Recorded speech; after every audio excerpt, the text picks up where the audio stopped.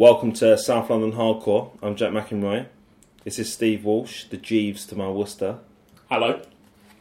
Just quickly, Jeeves is brilliant. There's no shame in being Jeeves. Yeah. What you've done there butler. is make a class distinction because of the lawsuit. Now I've got to be your butler.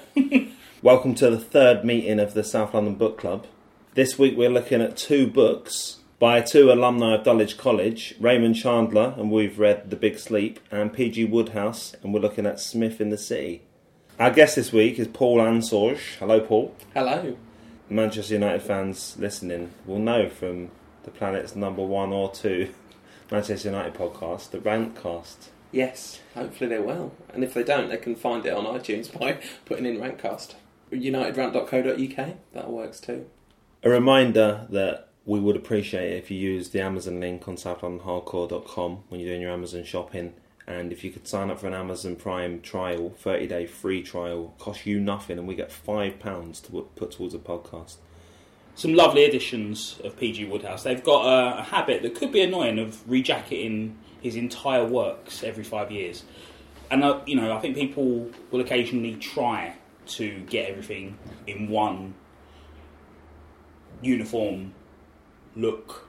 Edition. Yeah. But they tend to go out of print before there's any chance of it because he produced so many books. Chandler as well, some lovely editions. So, if you were looking to buy the complete works of either of these people, or, you've started a P.G. Wodehouse thing and the books have gone out of print, you go on Amazon, you'll find them, you can plug your collection and we can get a bit of cash back to help fund our purchases for future book episodes. So as a show, we've got some history with Dulwich College. You have some of the most joyful memories of your life. You married Lakeisha on the grounds of Dulwich College. Yes, I did, Steve, yeah. The Great Hall, would that be the correct? Well, we got married in the old library, which is no longer a library, and we, had the reception, meal, the wedding breakfast, I think you call it. Do you call it that? I don't, but... One calls it that. Yeah, in the Great Hall. And this is like something out of Hogwarts, people were saying. Well, it is. It's just such a wonderful backdrop, isn't it? It's one of the best places I've ever been to for a wedding. I have to say that because I was at a wedding yesterday. They don't listen, but if word gets back, I'm dissing their wedding already. Where did they get married? Our lanes. Michael Ruskin. I wouldn't have got that joke yesterday. Yeah, it was a beautiful place to get married. I've obviously got mixed feelings about the day. Regrets, innit? I wept throughout, Paul, as you probably know as a regular listener. I do. But happier memories than you, Steve, in a way. Although you got to stand there watching me cry and insisted you thought I was going to collapse. If you can say that again, Steve, I'm going to go mad. I repositioned my body to allow for his collapse. I was looking at how the knees were trembling. Honestly, the knees trembling? The knees were trembling. Why? I was like taking a penalty, and you're watching where the keeper's going to go. But rather than hitting the ball the other way, getting your body under his so he doesn't concuss himself on a stone floor. Am I Bruce Grobbelaar? All over the place. I still maintain they're happy memories for you because what you experienced there was being so overwhelmed that your body and mind couldn't handle the situation. That's a good thing, isn't it? How rare are those occasions in life where, emotionally you're so blown away by what's happening to you? Yeah, that's certainly the most overwhelmed. Well, apart from maybe when we had the baby. That's what I mean. It's all positive memories, isn't it? Such joy that your body cannot control it. Labour is not all positive memories from No, far from it. The arrival of. One thing Lakeisha always mentions about the wedding, and she's still not happy about it, is that I spent the speech talking about you. Not the whole speech. I talked about Lakeisha. There was the Kanye West quote I threw in there, and. I had to go at Hassan as well, didn't I? But I mentioned in the speech, Steve, that you had attempted to go to Dulwich College, hadn't you? Yes, my memories of Dulwich College. One visit previous to Jack's wedding, and that brought it up to 1-1 on positive and negative experiences. Because my previous visit was to sit for the entrance exam for Dulwich College to get a scholarship to go. As I was leaving primary school, I was seen as bright. So they let me sit this exam, which then proved that I wasn't as bright as they'd anticipated. Turns out I was actually resoundingly normal. So then I went off to another school that was also fine. I only wanted to go to Dulwich College. At this point, I'm 10, 11. I have no idea who PG Woodhouse is, no idea who Raymond Chandler is. Don't really care about cricket, which is a huge thing at the school. Sports generally, not too fussed in terms of playing. But they had a helicopter. That's pretty special, isn't it? Yeah. And at that point, I wanted to be a helicopter pilot. That was the plan. Right. A plan formulated. What did they do with the helicopter? I think they taught pupils how to fly helicopters. See, some people argue that maybe going to a public school gives you a sense of entitlement. It's crazy. What is that based on? I've been in a helicopter. I can't go back. But it's not an accident, is it? That it's an accident waiting to happen. If you tell how to fly it. I was going to say, is that what you thought when you were 10, Steve? Because I don't think that's what it is it? Yeah, that was my take on it. Yeah. I would get to fly a helicopter. Yeah, to Doctor Who's house. Same week.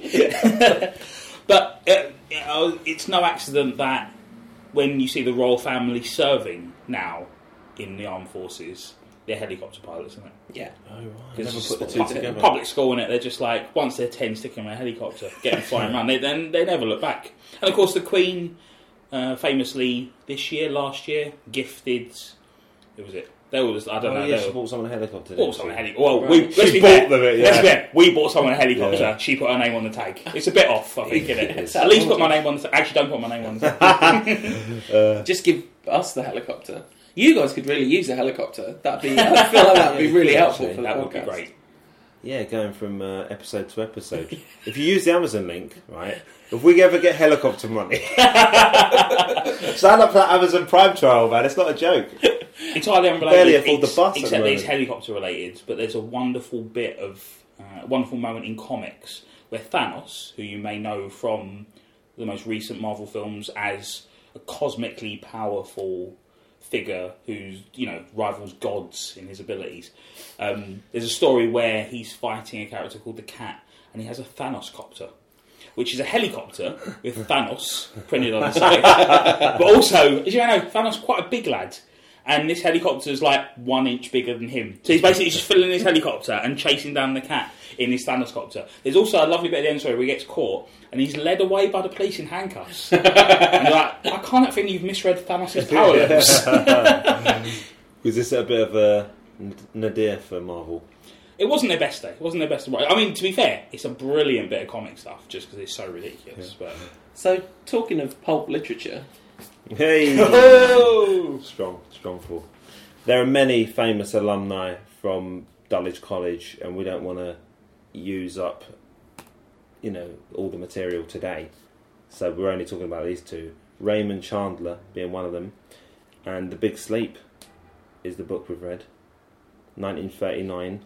It was based on 2 short stories, Killer in the Rain and The Curtain, which he's kind of stitched together to make The Big Sleep.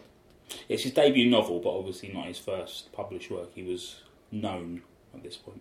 Features Philip Marlowe as the main character, the detective on the trail of various trails, isn't it? That's the thing about it. He's hired for one case, gets an idea about another, I think solves a third. It's a remarkably convoluted plot. There's a story where, when they were doing the film in 1946, one producer rang up Raymond Chandler and asked about a point in the book about, I think it was whether the driver had killed himself Yeah, or he been killed the limo driver. And Chandler's response was, damn it, I don't know myself. He had lost complete control of what the plot was at this point. and it sort of makes sense that it's 2 short stories stitched together because he's taken disparate plot elements and squidged them, and it's incredibly convoluted, as you say, to the point that he totally forgot himself. And it really has the feel of almost like a serialised novel, where you get that in Dickens and stuff, where it was originally printed in the papers and you can sort of see them working out as they're going along. And it's very episodic in its feel, and it's got this kind of through line that just about glues it all together. But you're not really in it for the plot, are you? That's the thing. No. There's so much about the character, isn't it? Characters, but mainly Philip Marlowe. Yeah. And dialogue, phrasing. It's the language that is the His real turn of prize phrase here. is something special, isn't it? So I was thinking about the fact that they're both Dulwich College alumni, and thinking, well, what is there in these texts that links the two? And it's the prose. I mean, we read Smith in the City, but all the Jeeves and Worcester books, bar one, I think, are all written from the perspective of Worcester in the first person, and Chandler's writing for Marlowe in the first person, and both of them use that device to conjure up these absolutely stunning moments of prose. Because beyond the characters, beyond what actually happens to anyone, beyond even the kind of really memorable dialogue. I watched a bit of the film today, and the film's great. It holds up. It's Humphrey Bogart, 46. Yeah, and Bogart and Bacall, and they kind of play up the relationship between Vivian and Philip Marlowe to make it more Bogart and Bacall. But it's got a lot of the original Chandler dialogue, and it works in dialogue form. But you've got all those things are on a kind of list of, these are all things that are good about it. And then right at the top you've got prose, descriptive prose, which is, it's just peerless. He describes the rain in Los Angeles as being knee-high rain. And I've never heard that description before, and yet it tells you everything you need to know about how the character was feeling about the city, the rain, the whole thing. It was like, it had incredibly kinetic quality, but also like a really draining quality. It's just stunning prose. And in terms of setting mood, I mean, it's noir, but just absolute perfection, isn't it? It just immerses you completely in the story. Yeah, when he goes to General Sternwood's house, which is where it opens, the way he describes the house, you're there, aren't you? It's stunning. I'm gonna, if you don't mind, I've got to read a bit. I'm not going to do a voice because do as well. No, my any attempt I made at doing a Raymond Chandler voice would be hideously pervert. I could get away with doing a bit of Woodhouse, but Chandler not. But the kind of just the very opening. The main hallway of the Sternwood place was 2 stories high. Over the entrance doors, which would have let in a troop of Indian elephants. So incredibly precise, but tells you a huge amount you need to know. Indian Elephants has an inherently kind of luxurious thing, plus it's enormous in scale. And then he says, over the entrance door, blah blah blah, there was a broad stained glass panel showing a knight in dark armour rescuing a lady who was tied to a tree. It's kind of interesting language for him, and didn't have any clothes on, but some very long and convenient hair. It doesn't get better, does it? Except it does. In the next sentence, the knight had pushed the visor of his helmet back to be sociable. This is a unique observation of something like that. And he was fiddling with the knots on the rope that tied the lady to the tree and not getting anywhere. He's tells you so much about Marlowe's character because he's kind of looking at this knight and going, I'm not making much headway, are you, mate? I've figured it out by now. And as if to emphasise that, he says, I stood there and thought that if I lived in the house, I would sooner or later have to climb up there and help him. He didn't really seem to be trying. And it's that's the first page. It's you're in for a treat, and you really are. Yeah, when he goes back to it, the same, he ends up back at the house, towards the end of the book. And he's back at the stained glass window. Yeah, it's brilliant, isn't it? Yeah. Well, and also just the individual phrasing as well. It's a lovely bit of imagery, but the phrase "Indian elephants" has such a wonderful flow to it that it immediately sets a rhythm for the book, and it works. It works beautifully in terms of immersing. Absolutely, and it kind of at no point does it slip. At no point does he lose that rhythm, which is I think that's something that you could say about both these authors. They both sustain a very high level of consistency in the prose style. It also applies to the dialogue, I think, doesn't it, as well, really? Absolutely, yeah. I mean, I guess because it's written from his point of view, Marlowe, it's kind of the dialogue and the prose is his, isn't it? I mean, it's a hard one to reconcile, I think. Yeah, he's our narrator and the main character, so you're sort of getting his internal voice and him, and then what he's presenting to the world. What I love about him, about Marlowe, and about the book is, that he makes these he's witty, and he makes these kind of witty observations just for himself, and they're just throwaway, and he'd be in a interaction with some hoodlum or with one of the girls, and they're not getting his he's throwing out these little bits, and they just go straight over their head. But he's only doing it to amuse himself, it seems. And that's something that we'll come across particularly in Smith in the Sea. Yeah, it's a common thing in Woodhouse books as well, where the character's talking to us. Yeah, and it's for our amusement, and we and the character are laughing together at these clowns that are being forced to come up against. So there's this guy called Tom Williams who's written a book about Chandler, and like for free on Amazon. So if you happen to be browsing Amazon using the South London hardcore link, you can download a chapter of a book which is specifically about his writing in The Big Sleep, and he says, rhythm was important to Ray, and he took an unusual approach to ensure his novels had it. He would take a sheet of yellow letter paper, 8.5 inches by 11 inches, cut it in half and roll it into a typewriter turned up long ways. Then, triple spacing as he went, he would write about 125 to 150 words on each piece of paper. He believed that this method of writing in short, sharp bursts kept his prose lean and punchy. And you just think, it's not an accident that it's happened. He's quite literally made a physical decision that's kind of supports that writing style, which is remarkable. Yeah, absolutely. Yeah, it goes so well with the character as well, doesn't it? Because he's such a kind of straight-ahead guy, and Marlowe, he kind of plays. They don't play dumb. He kind of insists that he's not an intelligent guy, but constantly just dropping these nuggets in that kind of prove the opposite. Even the Indian elephants thing, there's a bit where it could have just said elephants. Yeah, he knows the difference. And it's interesting because there's a real feel of sparseness and economy. Like, he's not giving away too much when he talks, but it's a florid way of doing it, isn't it? That's the thing. It's got this wonderful thing of, as you say, being very sharp, but at the same time decorative, which is such a hard thing to be able to do. And it's incredibly the combination of the florid nature of it and the fact that he's this kind of really hard bloke. Like, like he takes a beating, it hurts, and he makes reference to the fact that, a real beating really hurts, sort of thing. But he'll take it and, do what needs to be done and get the job done. But he'll do it all the while talking in this incredibly elaborate style. He's really self-deprecating as well. That's, but in a slightly, the character of Carmen, the little sister, makes reference to the fact that he knows he's good looking, and that's kind of, because everything's told from the first person, you kind of build into that's something he's sort of agreeing implicitly by quoting the person he's talking to. He's kind of agreeing with it, but then somebody says, "My God, you big dark handsome brute! I ought to throw a Buick at you." That's what. And then he responds, not out loud, but the thing says, "I snicked a match on my thumbnail, and for once it lit."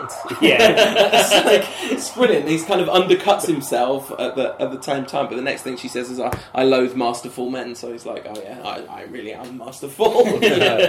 So the role of women in both Chandler and Woodhouse, I think it's fair to say, is fairly problematic. And given that we're talking about their link through Dulwich College, it's maybe not a surprise that growing up in an all-boys public school, they're not the best at dealing with women, because women they represent more than anything else danger in both of these problems. Yeah, problems, danger, They something. are problematic. But he's in the film. Bogart is very smooth and kind of extremely kind of hypersexualized, and all the women that talk to him want him, and he's perfectly happy about that. Closing bookshops, isn't he? Yeah, exactly.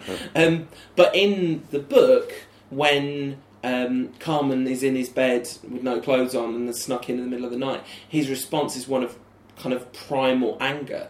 He kind of destroys the bed when he sees the imprint of her, and it's like, because he kind of lets her go or makes her go, and it's just, there's something going on there, isn't there? And she turns out, well, let's not spoil the ending, but it's because it's very worth reading. But yeah, there's definitely. Oh, absolutely, yeah. I mean, stuff. it's society at the time is also part of it, but as you say, specifically that background of coming from an all-boys school, and they probably, they would have bought it, wouldn't they? Yeah, you think so? Yeah. I mean, Chandler, his family would have been locally, so it might have been Day, but Woodhouse's family were all in Hong Kong. Mm. He definitely boarded, and yeah, saw his parents for a total of 6 months until the age of 13. All right. Yeah, so never really knew his mother, let alone had a relationship with her.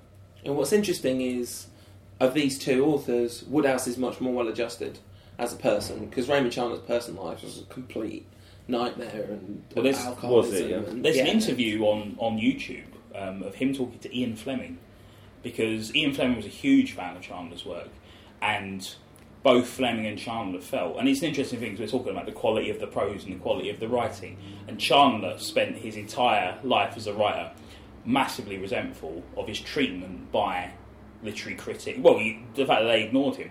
And when he was reviewed, he was reviewed purely as a crime writer, and not his book wasn't taken on as a novel of note to be looked at alongside, you know, historical fiction or general fiction. And there's this, it's a series of 7 videos where, it's for a BBC show, where Chandler was staying in London and Fleming was in London at the time, and they got them into a studio to talk about literature. And they prefaced the interview by explaining that they went to collect Chandler at 11 o'clock in the morning, and he's drunk. He just stinks of whiskey and he's drunk. It's 11 o'clock in the morning. But they've booked the studio. So they take Chandler along, and him and Fleming do the interview. And it's fascinating for a number of reasons. Ian Fleming has a voice that doesn't exist anymore. I don't know how to describe it. It's the plummiest thing you're ever going to hear. I don't think I can do it. I think the human body has been transformed so totally since that era that our vocal cords can no longer make those noises. But it's well worth listening to just for that. But almost immediately, the first thing they talk about is how they classify the novels, how they look at the novels, and Chandler just goes on a huge rant about how you can write the worst historical novel and it will get more coverage than any of his books, just on the basis of what they're about. Which I think is an interesting point when we look at Wodehouse as well. And it's something that always fascinates me as someone who works in a comic shop and sees a lot of comics. The idea that, you know, format and genre dictates how something is looked at rather than the quality of the work.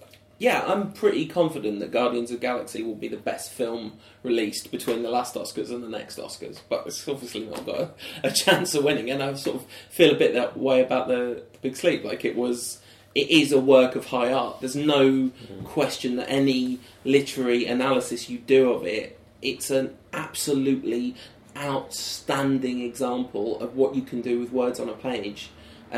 There's an interesting side note about Chandler that he says born in America and he moves here when he's 7 or thereabouts, and he lives here because his father leaves. He's got a rich Irish uncle who basically pays for the family to be here and presumably paid for him to go to Dulwich, because unless he got scholarships and stuff, I'm sure that was pretty pricey at the time, and no doubt still. Lot cheaper now. But it's in going back to America, he has the outsider's ear, because he sums up something about America to such an extent that it becomes a parody. Like, everything you see and read now, if you read it having kind of experienced the last 50 years of popular culture, it feels almost hokey, because it's been done to death in sketches and The Singing Detective and, you know, the Woody Allen film and Play It Again, Sam, and all that stuff, that it's sort of overblown. But when you go back to the source material, it's not overblown at all. It's perfect, and it's a perfect observation of something about America, and it has an absolutely perfect ear for the American idiom. And there is definitely something in, like, he studied classics and he was apparently very gifted with languages, so there's something in that. With Wodehouse as well, you've got 2 writers who end up living in America but love England. You know, Wodehouse is forced, and we'll talk about that later in the show, is forced to essentially move away from England until he dies. Chandler moves back to America, but as you say, he moves back to America with not only his memories and a vision of England, but a very idealised vision of England.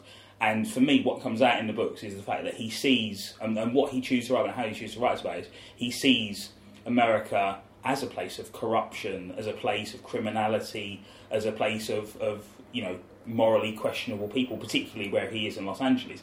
And I think part of that is the contrast of him coming from this very idyllic vision of England. You go into a private school in what would be a leafy suburb of London, and you're not seeing any underbelly or underside of it, and then suddenly you're thrown into a grimy Los Angeles of the 30s, and there's, you know, newspaper stories about gangsters all over the place. I think that is going to inform what you're going to write about, and then, as you say, you've got the literary chops to be able to write about it in a certain way. So when I was reading it, I found it difficult. Well, I say difficult, I didn't even really attempt to kind of shake Humphrey Bogart out of my head. It's him, innit? I was reading it in his voice. Do you know what fascinated me? And this might be, it's entirely my own ignorance. I was stunned to find out that Humphrey Bogart played Philip Marlowe once.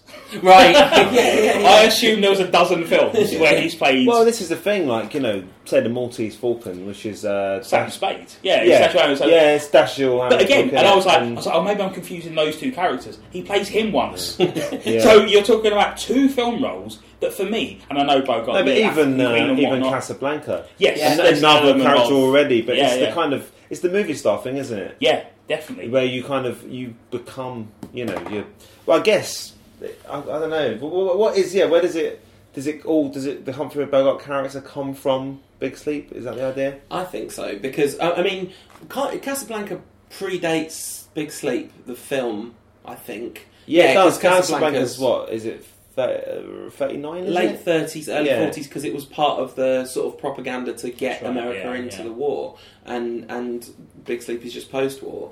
And there's definitely a huge lineage between, the name escapes me, but his character in Casablanca is Rick. Rick. There you go. Of course it's a Rick. Rick. Ricky! Ricky!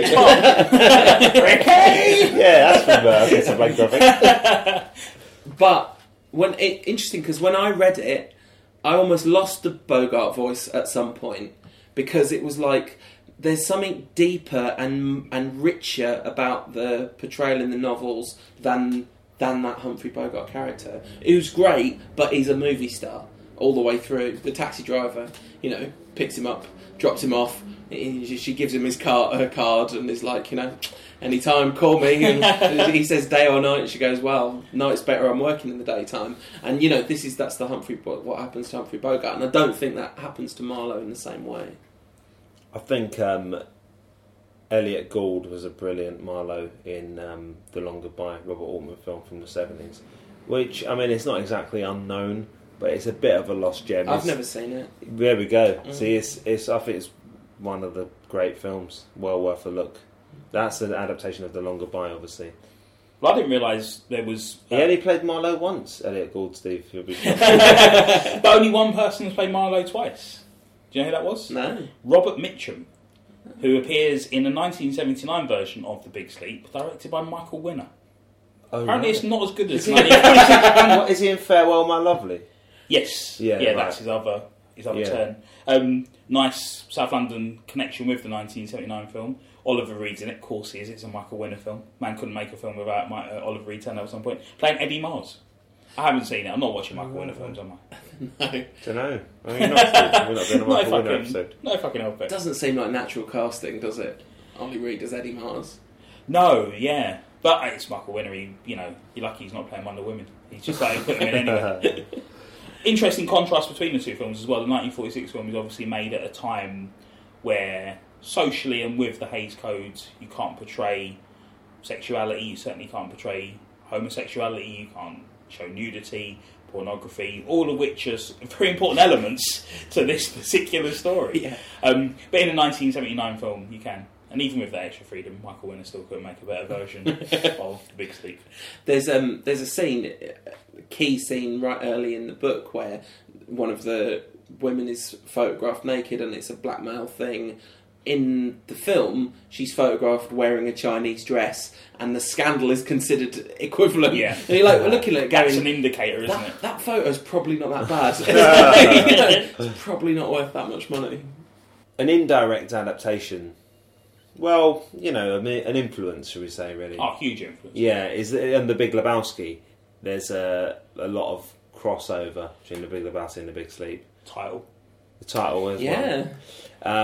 And I'd forgotten that. I did know that. The Big Lebowski is sort of my equal favourite film of all time, so I've seen it many times. But I'd forgotten that it was The Big Sleep that it was the basis for. So when in that opening scene, when he goes in and the guy's in the wheelchair during the war, and it's like, oh yeah, of course. But then, and on the way out, runs into a femme fatale. I mean, it's a huge correspondence, that particular scene, isn't it? And there's not a great deal after that. There's a bit where is a bit where he gets his drink spiked. Yes. And he collapses, and that's kind of it. There's a bit like that in The Big Lebowski. And the spirit of it in terms of the convoluted plot and the way that it starts off as one crime and turns into another. So it's the spirit driving of the around piece. Los Angeles. Yeah. Yeah, there are big parallels. Big parallels.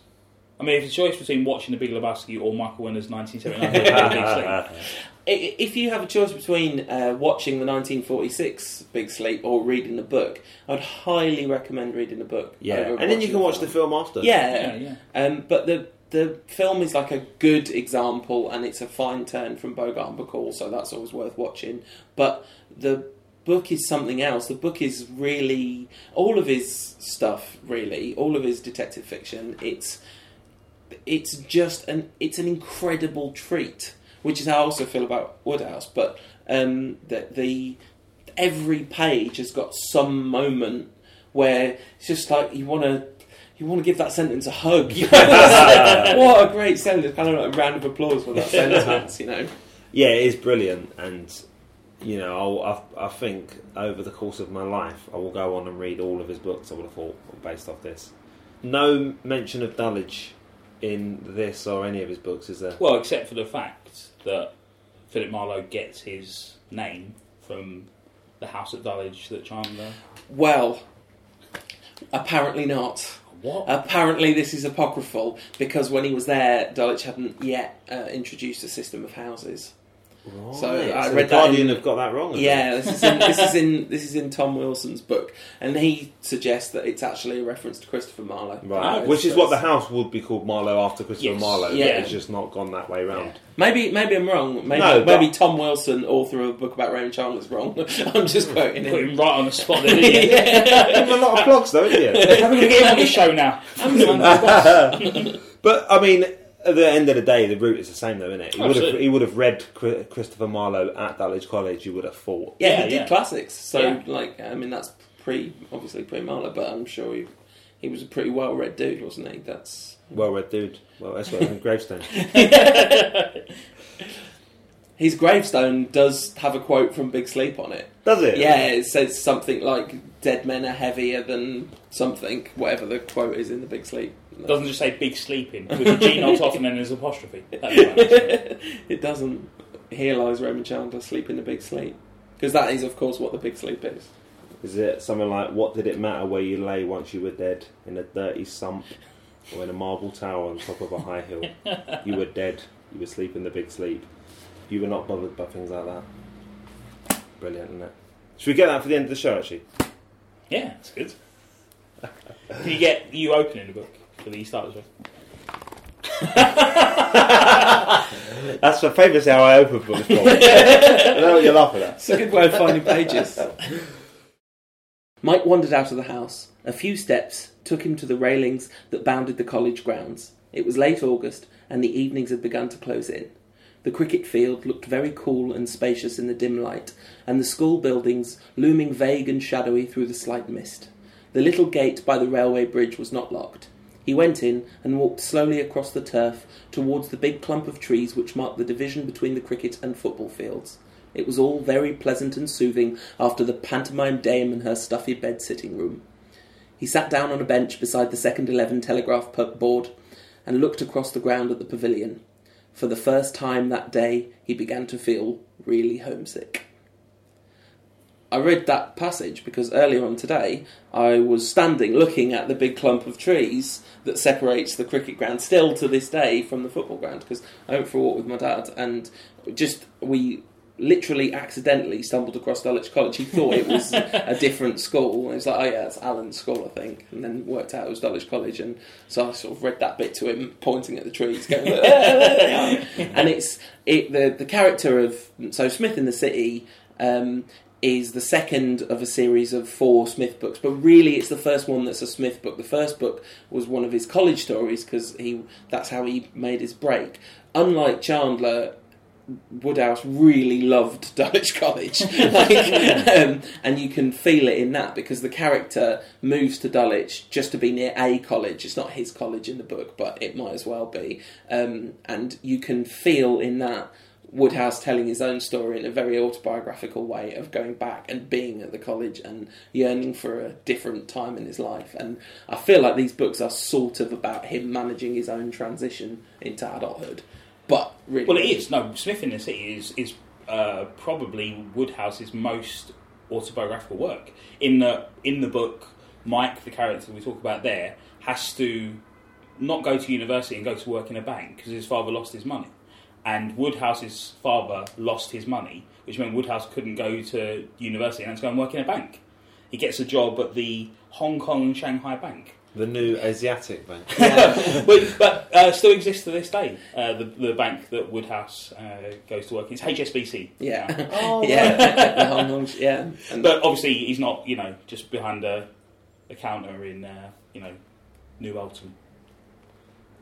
He went to work, which is why the scenes in the bank are so... I mean, we think of Woodhouse as someone that has incredible precision in his work in terms of phrasing and character and description, but the description of the work into the bank, he's not someone who's going to do research, but it's so vivid because he lived that. He lived through it. He spent these horrible... And the way he talks about it in the book, Mike is essentially our proxy for P.G. Woodhouse, and they both hate being stuffed up in this bank and would rather be off playing cricket. Essentially, and what makes it bearable for Mike, and what you imagine P.G. Woodhouse wished for, is a Smith to descend into it and bring his attendant chaos with him. Yeah, so my very favourite scene in the book is the scene where Smith arrives in the bank for the first time. And I was reading this with my mum, I was reading it aloud, and we were both crying, laughing by the end of this scene, because it's just wonderful. "Commerce," said Smith as he drew off his lavender gloves, "has claimed me for her own. Comrade of old, I too have joined this blighted institution." As he spoke, there was a whirring noise in the immediate neighbourhood, and Mr. Rossiter buzzed out from his den with the esprit and animation of a clockwork toy. "Who's here?" said Smith with interest, removing his eyeglass, polishing it and replacing it in his eye. "Mr. Jackson," exclaimed Mr. Rossiter, "I really must ask you to be good enough to come in here from your lunch at a proper time. It was fully 7 minutes to 2 when you returned, and that little more," sighed Smith, "and how much is it?" "Who are you?" snapped Mr. Rossiter, turning on him. "I shall be delighted, comrade." "Rossiter," said Mike, aside. "Comrade Rossiter, I shall be delighted to furnish you with the particulars of my family history. As follows. Soon after the Norman conquest, a certain Sieur de P. Smith grew tired of work, a family failing, alas, and settled down in this country to live peacefully on for the remainder of his life on what he could extract from the local peasantry." It goes on in that fashion and is wonderful. Yeah, there's a lovely phrase just after that where Rossiter's just all at sea, isn't he, immediately? And Smith says, "Smith, the individual, no longer exists. What Rossiter's face is Smith, the cog in the wheel of the Asiatic Bank." It is just a force of nature. And that is one of my favourite scenes in any book ever. The arrival of Smith in the bank. And there's a wonderful bit at the end where Rossiter returns to his office and he's just glassy-eyed and shoulder-shrugged. And that's how you feel. It's such a wonderful, forceful, but charming as well, isn't it? He's so... The thing about his character is that you imagine he's an absolute nightmare to be around. But he's so entertaining. Entirely oblivious to how anything works apart from what he needs from a particular moment, which is usually entertainment of some kind. And it's quite difficult to write a charming character who's entirely self-motivated. I mean, motivated by his own self-interest. Yeah. Because that's a fundamentally uncharming personal characteristic. Yeah, he's an egomaniac. Yeah. And he's a narcissist. Yeah. Because he has no relationship with the outside world beyond how it relates to him. And that's his as we see from the book, incredibly manipulative, learns about Rossiter's passions purely to get him on side to allow him to play a bit more. Quite vengeful, crossed by Mr. Bickersback, then goes into basically ruin his life. But all the way through it, we're like, this is brilliant. This egotistical, narcissistic, manipulative monster is brilliant, isn't he? And all these people are just trying to get on with their work. They're terrible. It's a wonderful book about the workplace as well. We've all had terrible jobs where your boss is a nightmare. You sort of go, wouldn't it be great if I could just ruin their lives a little bit? And he gets to do it. I mean, I know you're a great fan of The Office. Yeah, right. And there's a certain quality to that. Absolutely. The kind of fundamental dullness and drudgery, and the kind of figures of leadership who are actually slightly figures of ridicule. What did you enjoy it? Yeah, I thought it was great. He just goes, like you say, he goes for it like a whirlwind, doesn't he, Smith? You've put it perfectly that you shouldn't be on side with him. This is the thing about great fiction, isn't it? Like, you shouldn't be on side with these people, but he's just so funny that he takes you with him, doesn't he? And he's a toff as well. He should. Yeah, right. I think in any other writer's hands, my hackles are up, and I'm like, and that's what I'm always sort of surprised at how much I enjoy Woodhouse's work, because I'm just reading about toffs, and they're usually doing quite well, and I don't mind. And a couple of weeks ago, you were having a go at Mark Corrigan, Steve, because he was middle class. Yeah. You know? Whereas... I'm entirely aware of the conflict. But I think, as I say, what a testament to P.G. Wodehouse, the writer, that he creates these characters that I adore completely, even when they are, on the surface, monstrous. So, did you not consider changing your name to Steve with a P at the beginning? But it's things like that. I mean, that's just pure literature, isn't it? There's nothing to that except it's referenced once in the book, but it's not really an issue. But it's just every time you see that written down, it just lifts you a little bit, and you sort of go. It's almost, again, like we talked about Chandler. It's almost like a joke between Woodhouse and us against the rest of the book. We know who this guy is and not the full story is, but everyone else probably think it's Smith and Ness. And it's just a wonderfully smart, economical bit of writing, isn't it? So I just did it then, but I can't read it without sounding it P. Smith. Right, yeah. Like, I call the book P. Smith in the City. It's not, it's Smith, but as you say, it's this lovely, like his dad is always referenced as Mr. Smith with an S. That's lovely, isn't it? It is absolutely lovely. So it's in another book, is it, that they reveal the meaning? I think it's in the book before it makes reference to that. So he says, I only read this on Wikipedia, but he says, as in shrimp, and he spelled it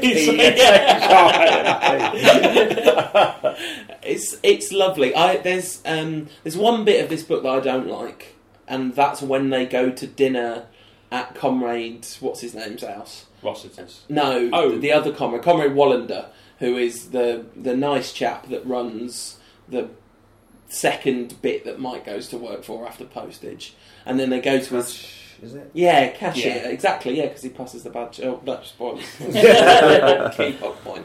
I have to say, this is a book where not knowing what the plot is not going to make much difference. Man goes to work for bank, stuff happens. 104 years later, man spoils plot. But yeah, that bit, it sort of sags a bit, and there's a kind of slightly mean-spirited quality to it. Because Woodhouse...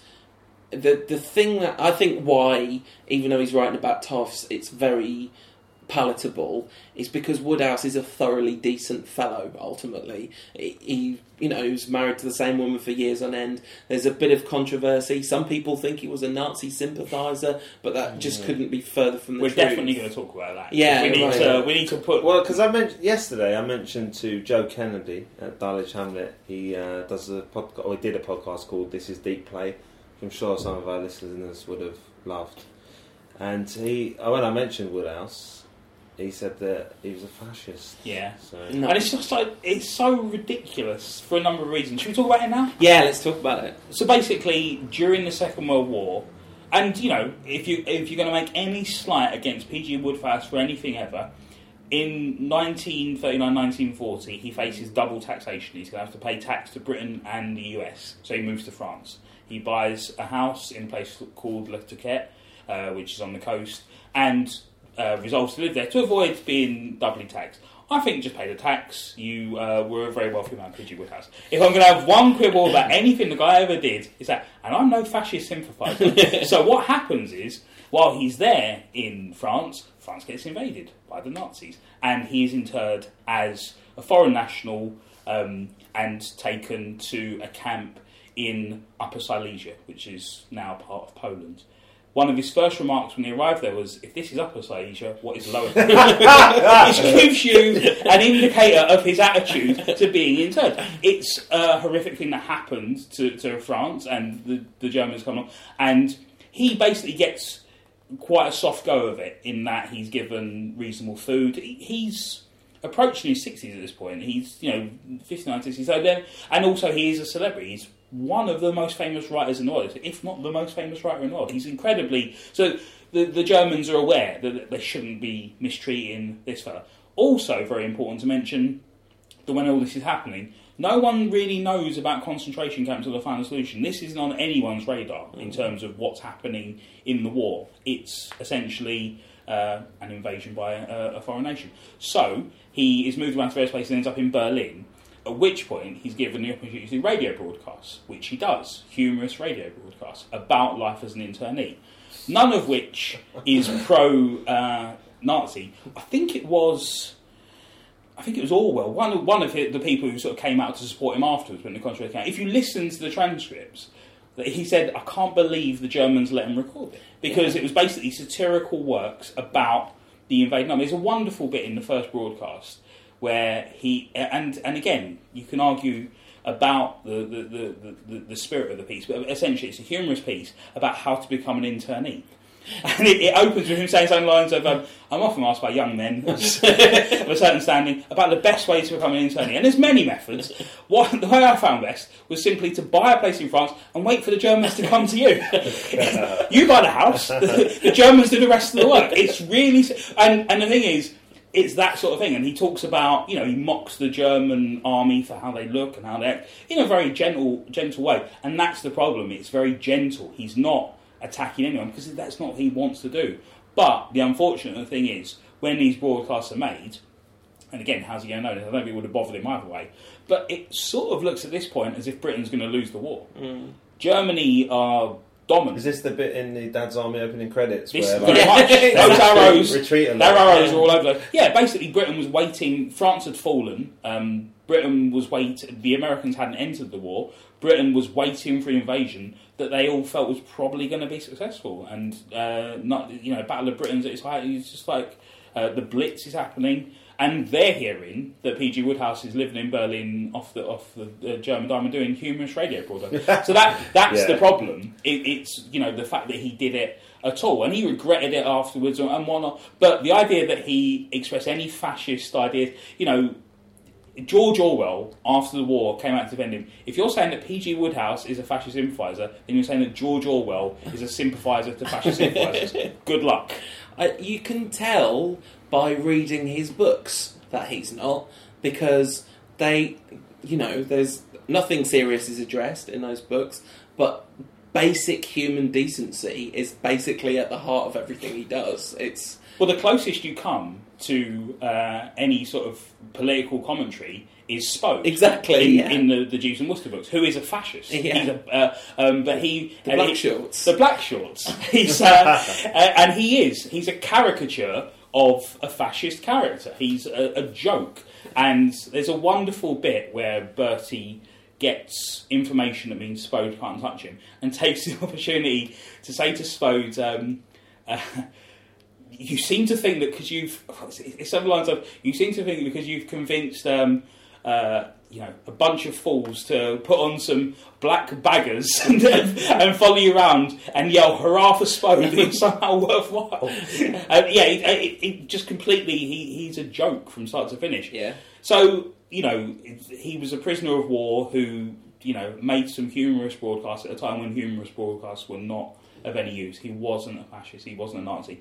Doesn't help, he is roundly vilified in Britain during the war and after the war, moves back to America, never returns to Britain, almost broken-hearted. I mean, he had a terrible war. You talked earlier about women in Chandler and Wodehouse's books, and you can make an argument that when he marries and gets a stepdaughter, Leonora, who he adores and who adores him, suddenly the women in his books, for this small window, are more vivid, are more active, are given agency in a way that you don't really expect it. And I'm not just saying. And it was this whole thing of him adoring Leonora and it giving a new facet to his writing, where suddenly he's like, he's got a model to do. And as you say, it's not necessarily badly motivated earlier, it's ignorance through going to boarding school. And suddenly when he meets this vivacious, bright young woman, he writes her into the books. But she dies during the war, and that breaks his heart as well. So he has a terrible, terrible time of it.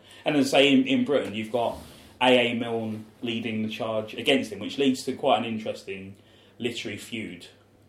Where A.A. Milne, the Planet and Bear? Winnie the Pooh, yeah. Right. So A.A. Milne basically... I was going to say A.A. Milne who shot the baboon. That's A.A. Gill, isn't it? A.A. Milne basically writes open letters to various newspapers explaining why P.G. Wodehouse's creation should never be invited back to the UK. And they'd never really got on. They'd known each other, but never really got on. But Wodehouse basically fires back from America by making his characters read A.A. Milne books in certain situations. There's a scene in The Mating Season where someone has to do a reading of Christopher Robin poems at a church fair, and Bertie's like, it could have been worse, it could have been Winnie the Pooh. There's a great, and P.G. Wodehouse, this might even predate the thing and possibly provoke the feud, but there's a lovely bit where he talks about, in an interview, P.G. Wodehouse says, I started a try-to-like A.A. Milne club. One man joined, but left a week later. He explained he'd finally met A.A. Milne.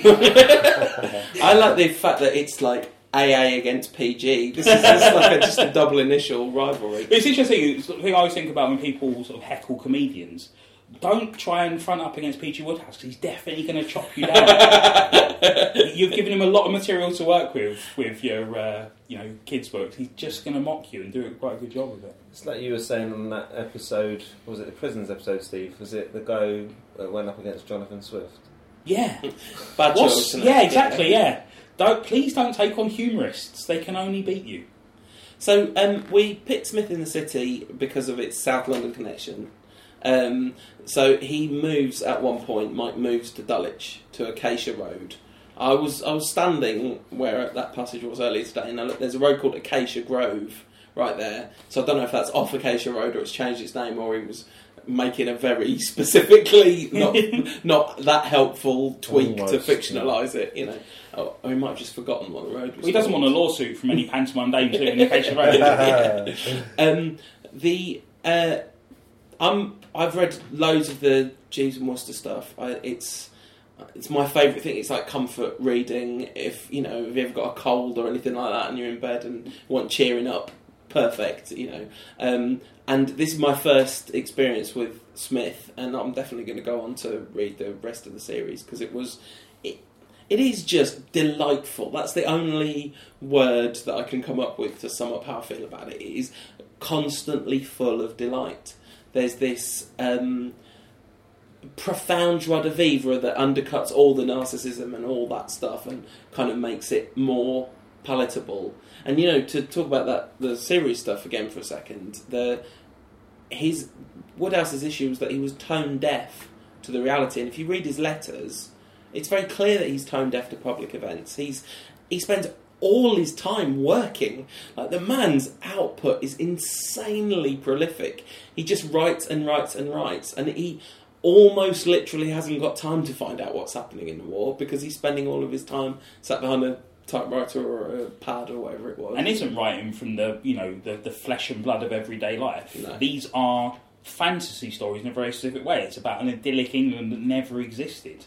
It's about these people and places that we have very specific ideas of, but in reality are much more complicated idea. But he simplifies all that. I mean, there's a wonderful quote from him where he says, there's two ways to write. You can write the way that I do, which is basically to do a musical comedy without the music, or you can write as if you just don't give a damn about the world. And that's his thing. He's like, if I'm going to write about everyday life, I'm going to be forced to get involved and feel. And he doesn't want to do that. He wants to write about these situations. I mean, you talked about sort of the Jeeves and Wooster stuff, and obviously he was incredibly prolific. And the one charge laid against him by literary critics was the fact that the work was very samey. There was a great quote again from Wodehouse where he said, a critic said on my last book that it was the same characters doing the same things just with different names. He said, for the next one I'm going to confound all that and just have the same characters do the same things with the same names. And they're sort of samey. Someone will get him in the soup. Yes. Someone will get Wooster in the soup. Normally it will be a dangerous woman, either an aunt, a good and deserving aunt, or a spiteful and difficult aunt, will require him to do something, or he'll accidentally end up engaged to someone who turns out to be difficult, and then Jeeves will have to extricate him from the soup, and that's every one of them, and yet the last one feels as fresh and engaging and entertaining as the first one. It's an incredible achievement, because he really does just write the same thing over and over again. But you're not, just like with Chandler, you're not there for the plot. You're not even there for the characters. You're there for the words. The way he puts words, one word next to another word, is better than how other people do it. Although I do have to say, as a point of contrast from Chandler, his books are meticulously plotted. They are exquisite, and particularly the Jeeves and Wooster ones, which are, farce is so different. The mechanics of it, to make sure, and some of the books are based around the thing of this wonderful piece of clockwork just clicks into place at the last minute, and everything gets this lovely, tidy conclusion, which you need. Yeah. And that's what's great about it, the fact that and it's a similar thing with Smith in the City, where Smith descends and brings chaos around, but then also sorts everything out for everyone. It does comes up with a solution for Mike, and it comes out perfectly clean with a situation with the bank. So yeah, it's tremendously well put together. You made a Seinfeld reference earlier, and that just clicked and made me think. I was thinking Seinfeld then when you were saying that. Yeah. Meticulously plotted, all these moving parts coming together and overlapping for comic effect. But it's the farce model in it. That's the original model. But you can make an argument of Kramer as being a very Smithian character as well. Yeah. I don't know if Seinfeld or David read any. Wouldn't be surprised at all. I would be surprised. Would you? Yeah, I would. I don't know why. Culturally, seems like a mismatch. Let's ask him. In terms of Woodhouse's relationship with Dulwich, as you said earlier, he absolutely loved it. There's again a quote from him where he talks about the problem for potential biographers. He said, biographers need me to hate my parents, had a terrible childhood and despised school. But he said, my parents were lovely. That's not true, he didn't really know him. He spent 6 months with him first. He said, my parents were lovely, my childhood was wonderful, and the 6 years I spent at Dulwich was the most blissful of my life. He was the editor of the school magazine, The Elenian. He performed in musical and theatrical productions, was in the classic sixth form group, which was for the highest, the most academically able students. He also represented the school in cricket, rugby and boxing. He's a huge boxing fan. His first trip to America is to see a boxing match. Right. Yeah. You could, being there earlier today, you could see why that can be an idyllic experience. You can definitely also see how it could be a complete oppressive nightmare if you weren't wired right for it. But if you could play that system in the kind of way that Smith does almost, then you can see how it could be idyllic, because it's ridiculous. It's not the real world. Yeah. It looks, you said it's Hogwarts-like, and it's like, it's not so much that it's Hogwarts-like as Hogwarts is Dulwich College-like. It's like that's the model for those places, because they do feel separate from reality. They're from another time and another place. Even then, they were from another time, because Dulwich College have been there since 1619. That's. Yeah, I mean, Dulwich is, I was saying to Paul earlier, even now, in 2014, Dulwich Village is still in its own bubble, which is extraordinary, considering, if you take the whole of South London, there's very, very, there are some affluent parts, but it's very difficult to find an affluent part that isn't right next to a non-affluent part. But Dulwich Village, the village, the college, there's 3 private schools in that tiny space.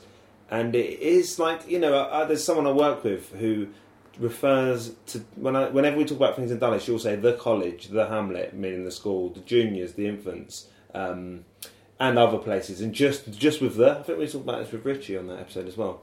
And it is just like, people are they're at Dulwich Village, it kind of almost is still a village. And when you go through on the bus, you feel like I can't, almost like I definitely wouldn't get off. I'm not getting off between Forest Hill and Loughborough Junction. You know what I mean? It's not for me. We've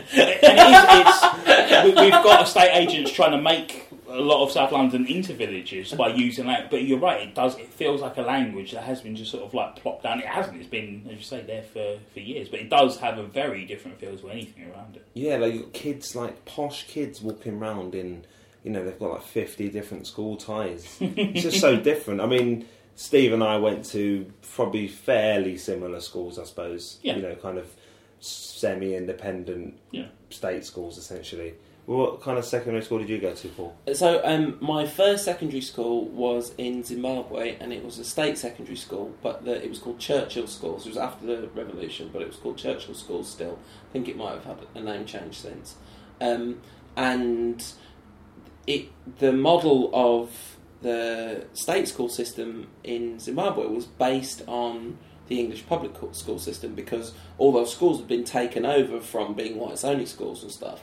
But at that time, in the first 10 years of Zimbabwe's independence, they spent more of their per capita expenditure was spent on education than any country in the world except Sweden. So it's like a massive priority. So it was kind of like going to an English public school, in that, I mean, like, apart from everyone there was from Zimbabwe, which is not the case at English public school.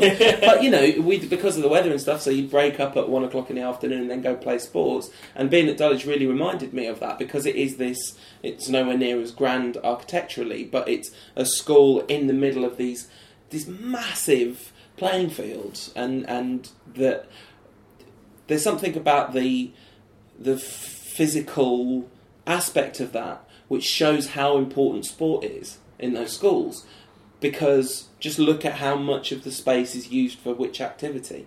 Of course, sport needs a lot of space by its necessity, but that it is provided, that shows you that part of it is this like rich and important tapestry of life. And like, it was compulsory to go and watch the first team rugby team where I went to school.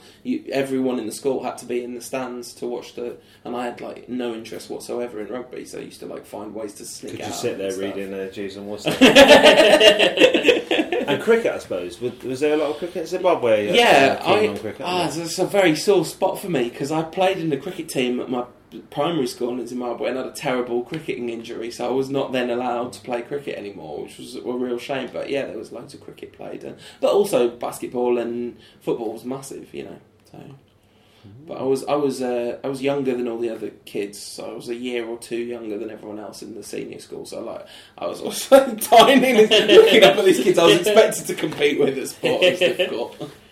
So you played basketball instead? I did. I actually got really into it. What house were you in? I think I was in Winston House.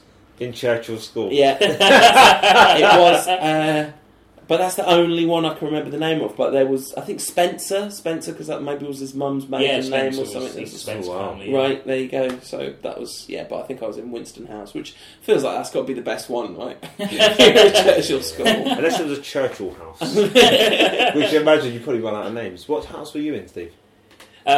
We didn't have houses when I went there, but there were like boards on the wall that indicated the time when there were houses. I don't remember any of the names. I think they were all, saints' names.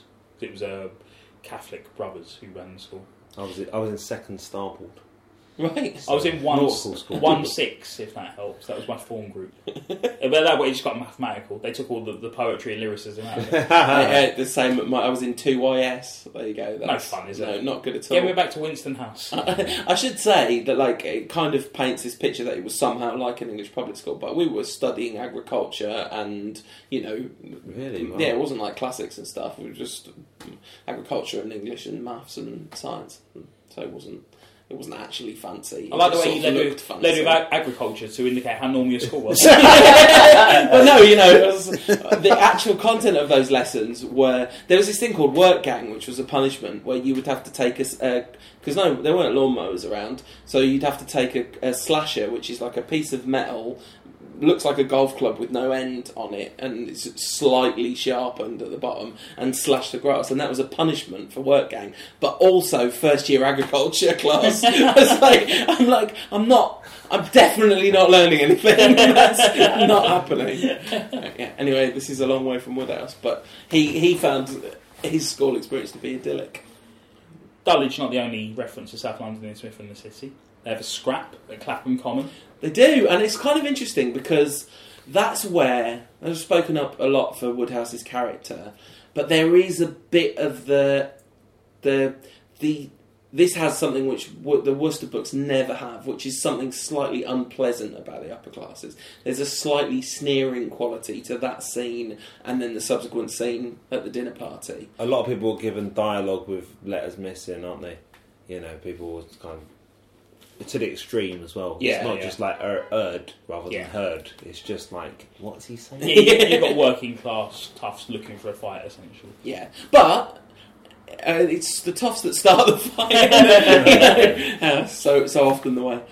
You were saying earlier about the kind of real world with Woodhouse, and it's funny we talk about Clapham Common. He says Smith says the first thing to do is to ascertain that such a place as Clapham Common really exists. One has heard of it, of course. But has its existence ever been proved?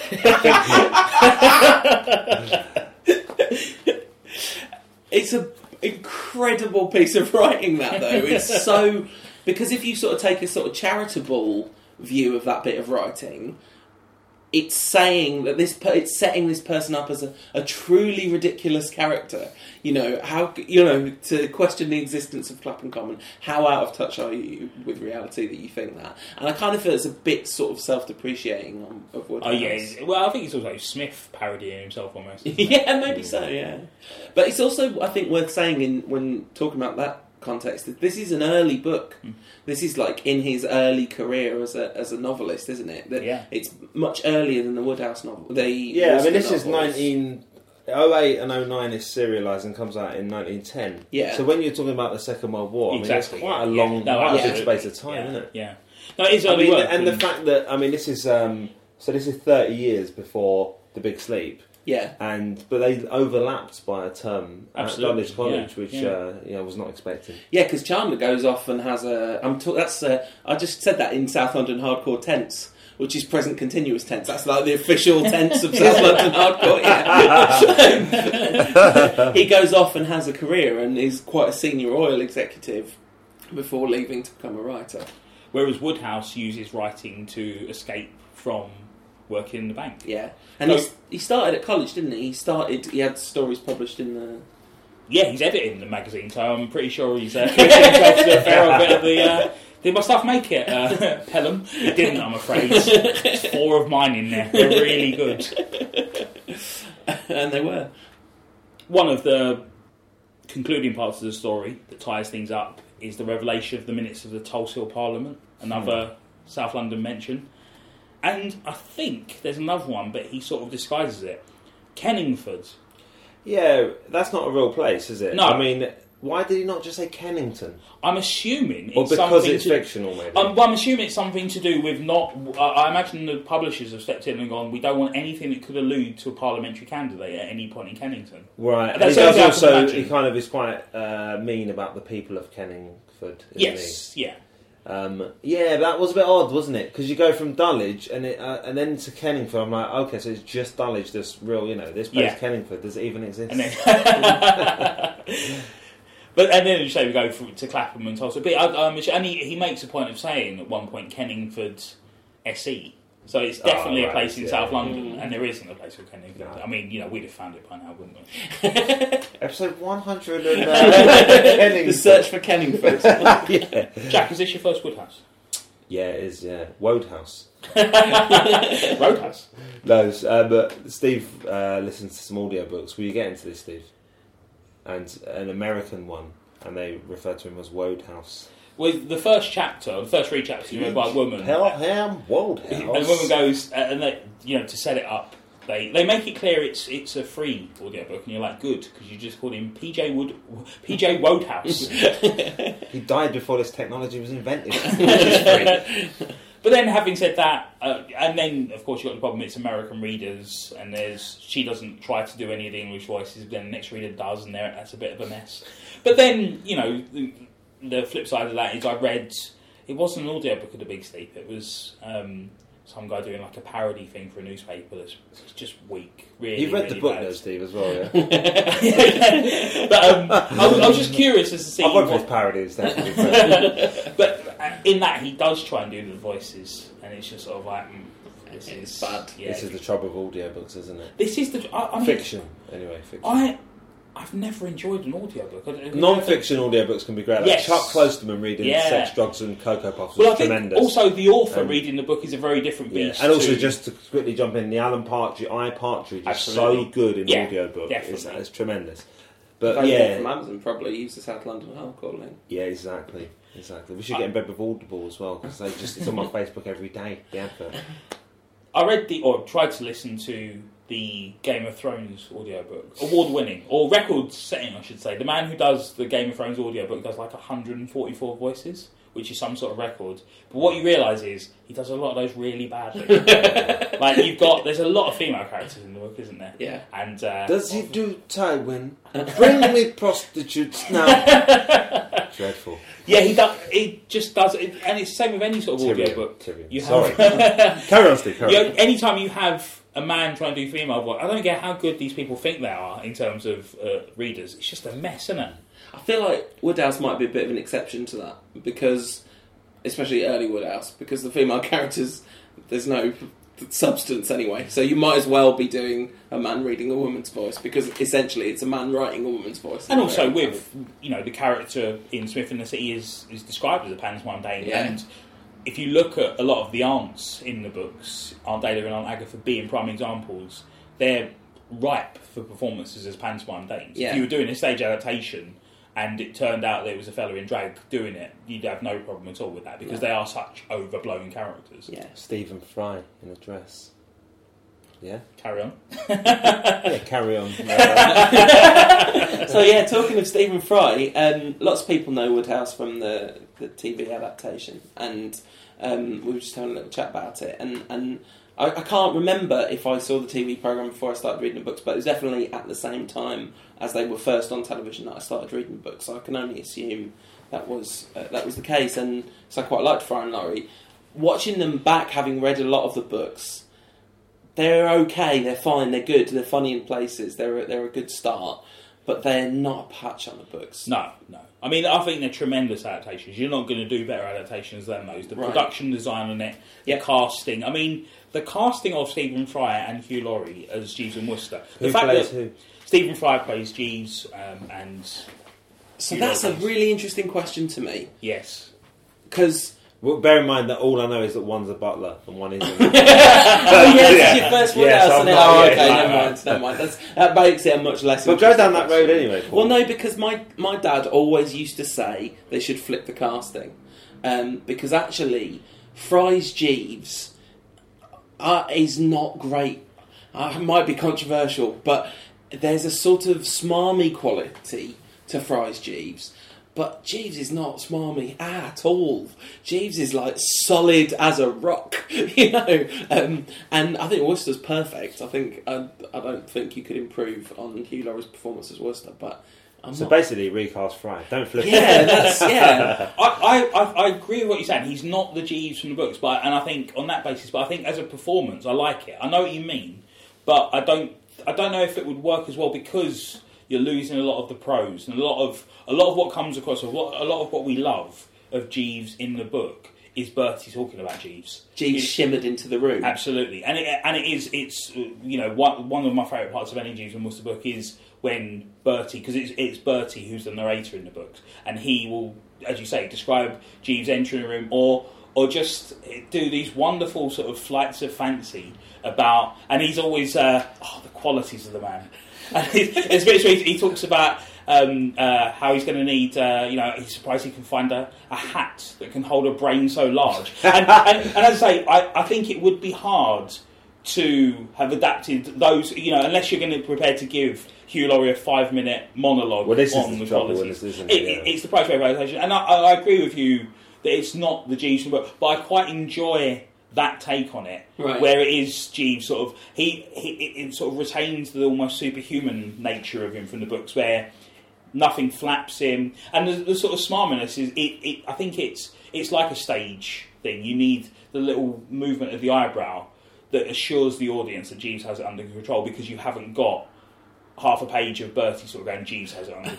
So, and what I love about it as a Beastcast, and I think the performances are great, but also the fact that you stumbled across these two guys who physically can perform the roles, are very good comedic actors, and have an existing relationship for 20 years previously. So you've got this intimacy and trust that is so key to those performances. I think it would have been very tough to... I always say, in terms of casting, that and Denzel Washington as Malcolm X. Right. Just in terms of that looks incredible, and then it's a great performance as well. But just to stumble across these people who are perfect for these roles. Yeah, who are also massive fans. Absolutely. Yeah. They're always quoted on... Which way round would you have cast us, Paul? As Jeeves and Worcester? Yeah, did I get it the right way round?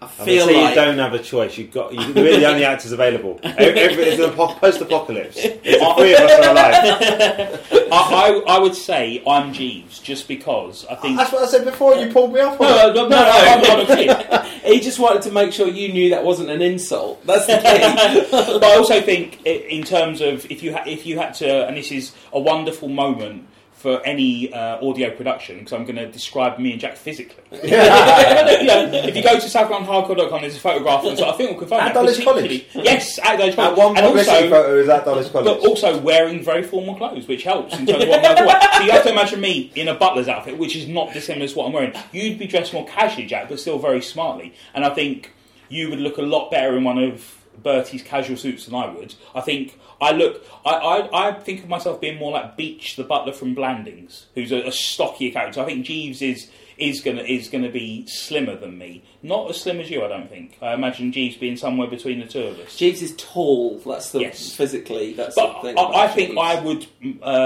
look better as a butler than Jack would. I think Jack looks better as a dissolute toff. Can I give the well? I suppose I can do the voice if absolutely necessary. Yeah, I've got the part, Paul. I've got the part. Totally sold. So the Christmas show... Steve must be a slim on the podcast.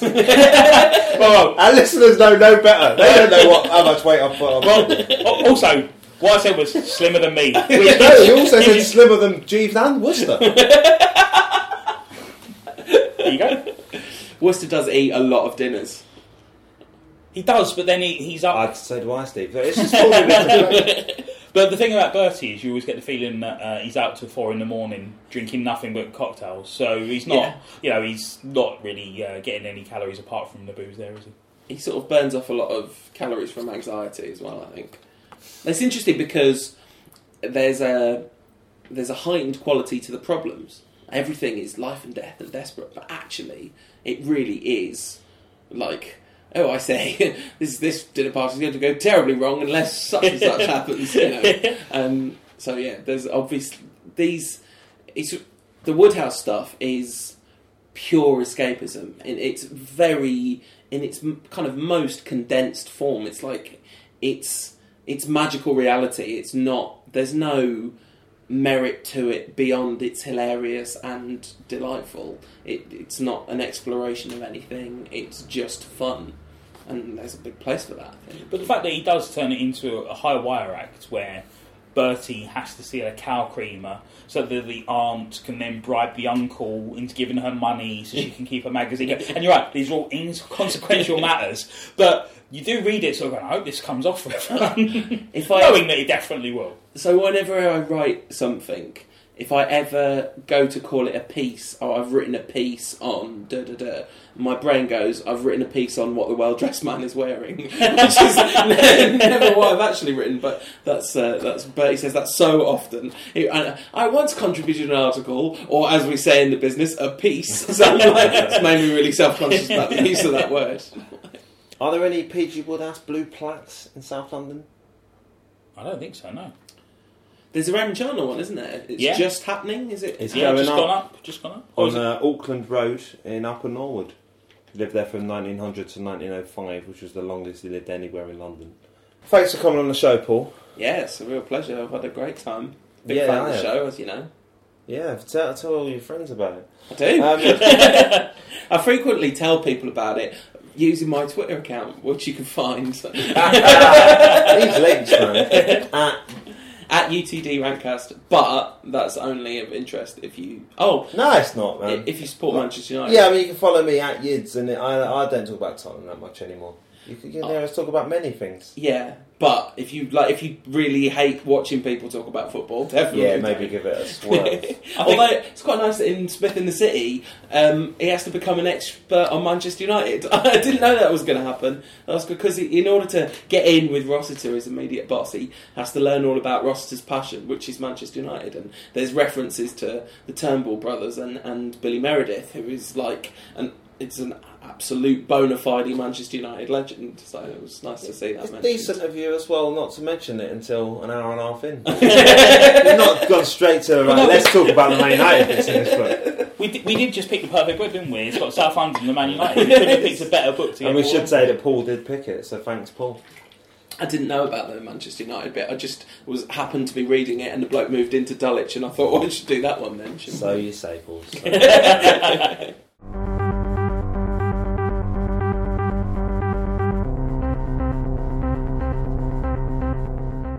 The Holdfast Network is home to South London Hardcore, Process, The Left Field Shout and Forward the Hamlet.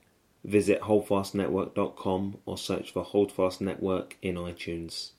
I mean, I read, don't put this in, but I read Big Sleep on Project Gutenberg Canada. So I got it out. I got it out the minute library. Yeah, so we're not buying books. I bought it off Amazon, but I didn't use the South London. Hey! I'm so sorry. Well done, everyone. We're doing it right.